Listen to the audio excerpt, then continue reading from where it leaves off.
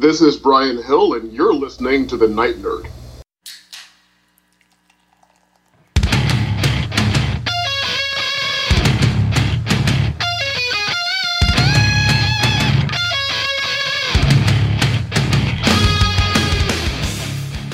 Welcome to the Night Nerd Podcast. I'm your host, Lance. It's Friday, so we're going to talk about what you want to talk about. All week, we've been celebrating Butlers. One of the kids from Mr. Belvedere had a birthday, and I remembered I loved Mr. Belvedere, so that's what we've been talking about. We've looked at their roles, in video games and movies, looked at Alfred in comic books, and even Mr. Belvedere himself. And it's been pretty interesting, pretty fascinating, but we've mentioned that we're going to talk about the origin of the Butler. And that's what we're going to do for Thursday's show. But then we got to talking about Mr. Belvedere. So today we're going to look at where the Butler comes from and what their role is and everything. The word Butler actually comes from the word back in like Old French and Italian and everything, bottle. Because back in the day, that's what they were in charge of. A big part of their job was maintaining like the wine selection and serving drinks at events and get-togethers and stuff. So bottle, Baltier, Butler, Butler is basically kind of how we got to this point. So that I never knew that. I mean, now that I know that, it seems pretty obvious. But it's one of those just cool little facts that it's what we're here for. Hopefully teaching things or you take something away. But butlers have been around since ancient times. I mean, way back in like ancient Greece and Rome, when they started doing the bottles and stuff, they weren't, wine and stuff wasn't in glass bottles like we know today. It was in like wooden barrels or like clay pots, stuff like that. And so they were having to be maintained a little more, kind of taken care of, and a lot of stuff was pretty valuable back then. Somebody, if they had a huge wine collection, they usually meant they were really rich, and part of their riches was tied to that wine collection. Even in the Bible, in Genesis, as far back as Genesis, it talks about,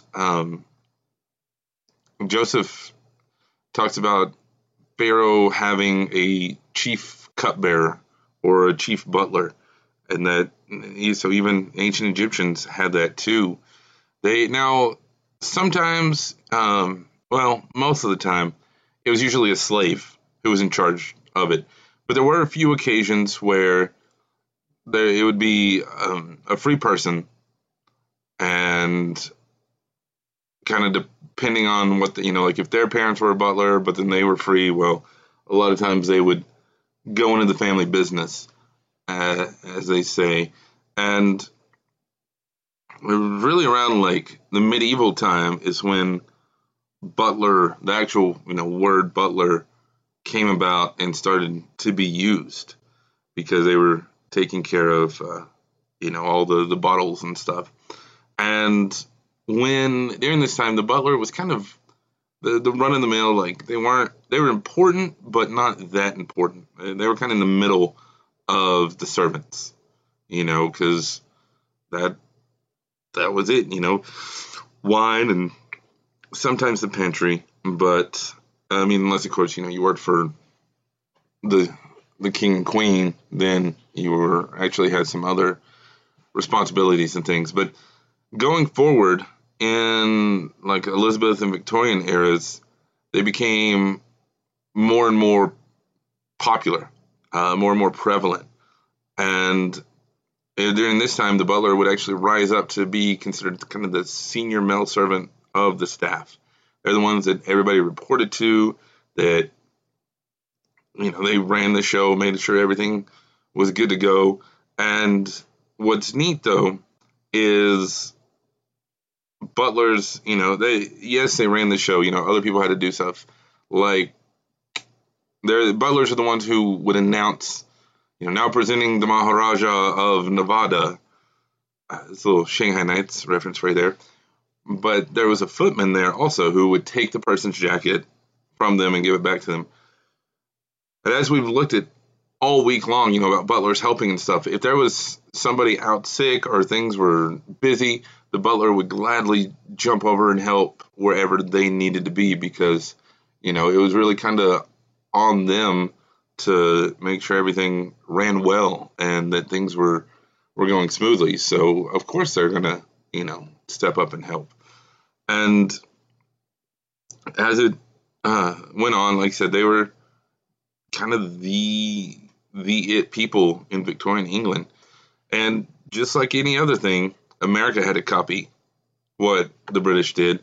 And going back as far as like the early 1600s, African Americans in slavery were used as servants, and some of them were butlers.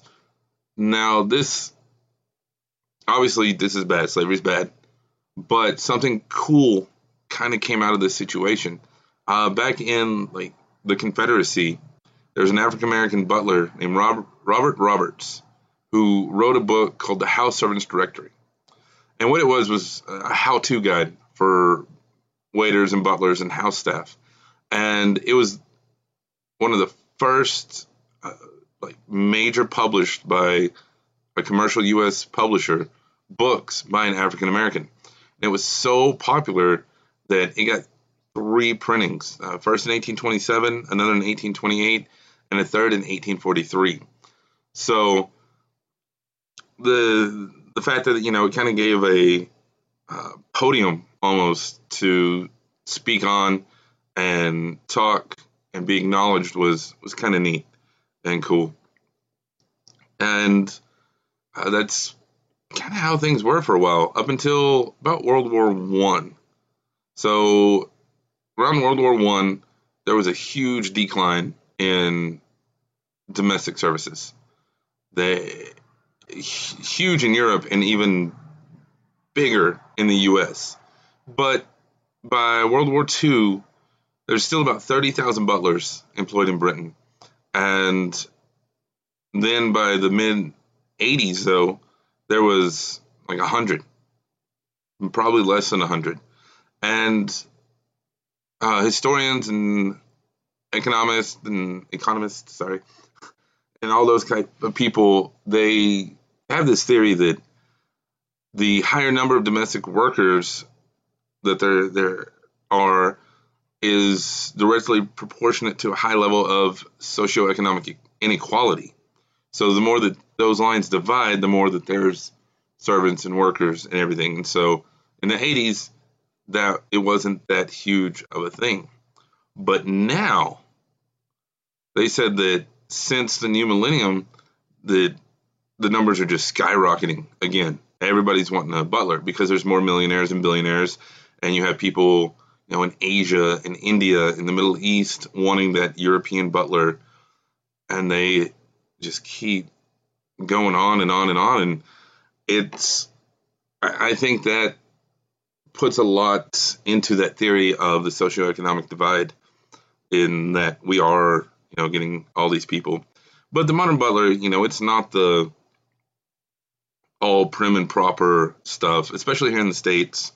They'll wear like a polo and slacks, or some khakis or something, and dress up if they need to for an occasion. But yeah, for there to be under 100 in the 80s and 2007, there was over 5,000. So look at that growth there. That's a market that, I don't know, if you want to make sure you have a job, I guess go be a butler. And there's all sorts of butler schools and programs and everything, which is kind of cool. But it's just really fascinating when you look at like the rise and fall and rise of the butler. They also say a lot of that is due to Downton Abbey. People want that kind of life and things, but I don't know. I don't think TV shows are that influential, but I could be wrong. Let me know, does Downton Abbey make you want a butler? Are you a butler? Even better. Let us know in the comments below here on SoundCloud. Email me, nightnerd@thenightnerd.com. Or just hit us up on social media, Facebook, Twitter, and Instagram. Just look for The Night Nerd. We're out there. I would love to talk to everybody. But otherwise, that's going to do it for us today. Again, my name is Lance. Thank you all so much for listening. And join us next week when we talk all about the Joker. Streaks on the china, never mattered before. Who cared when you drop kicked your jacket as you came through the door?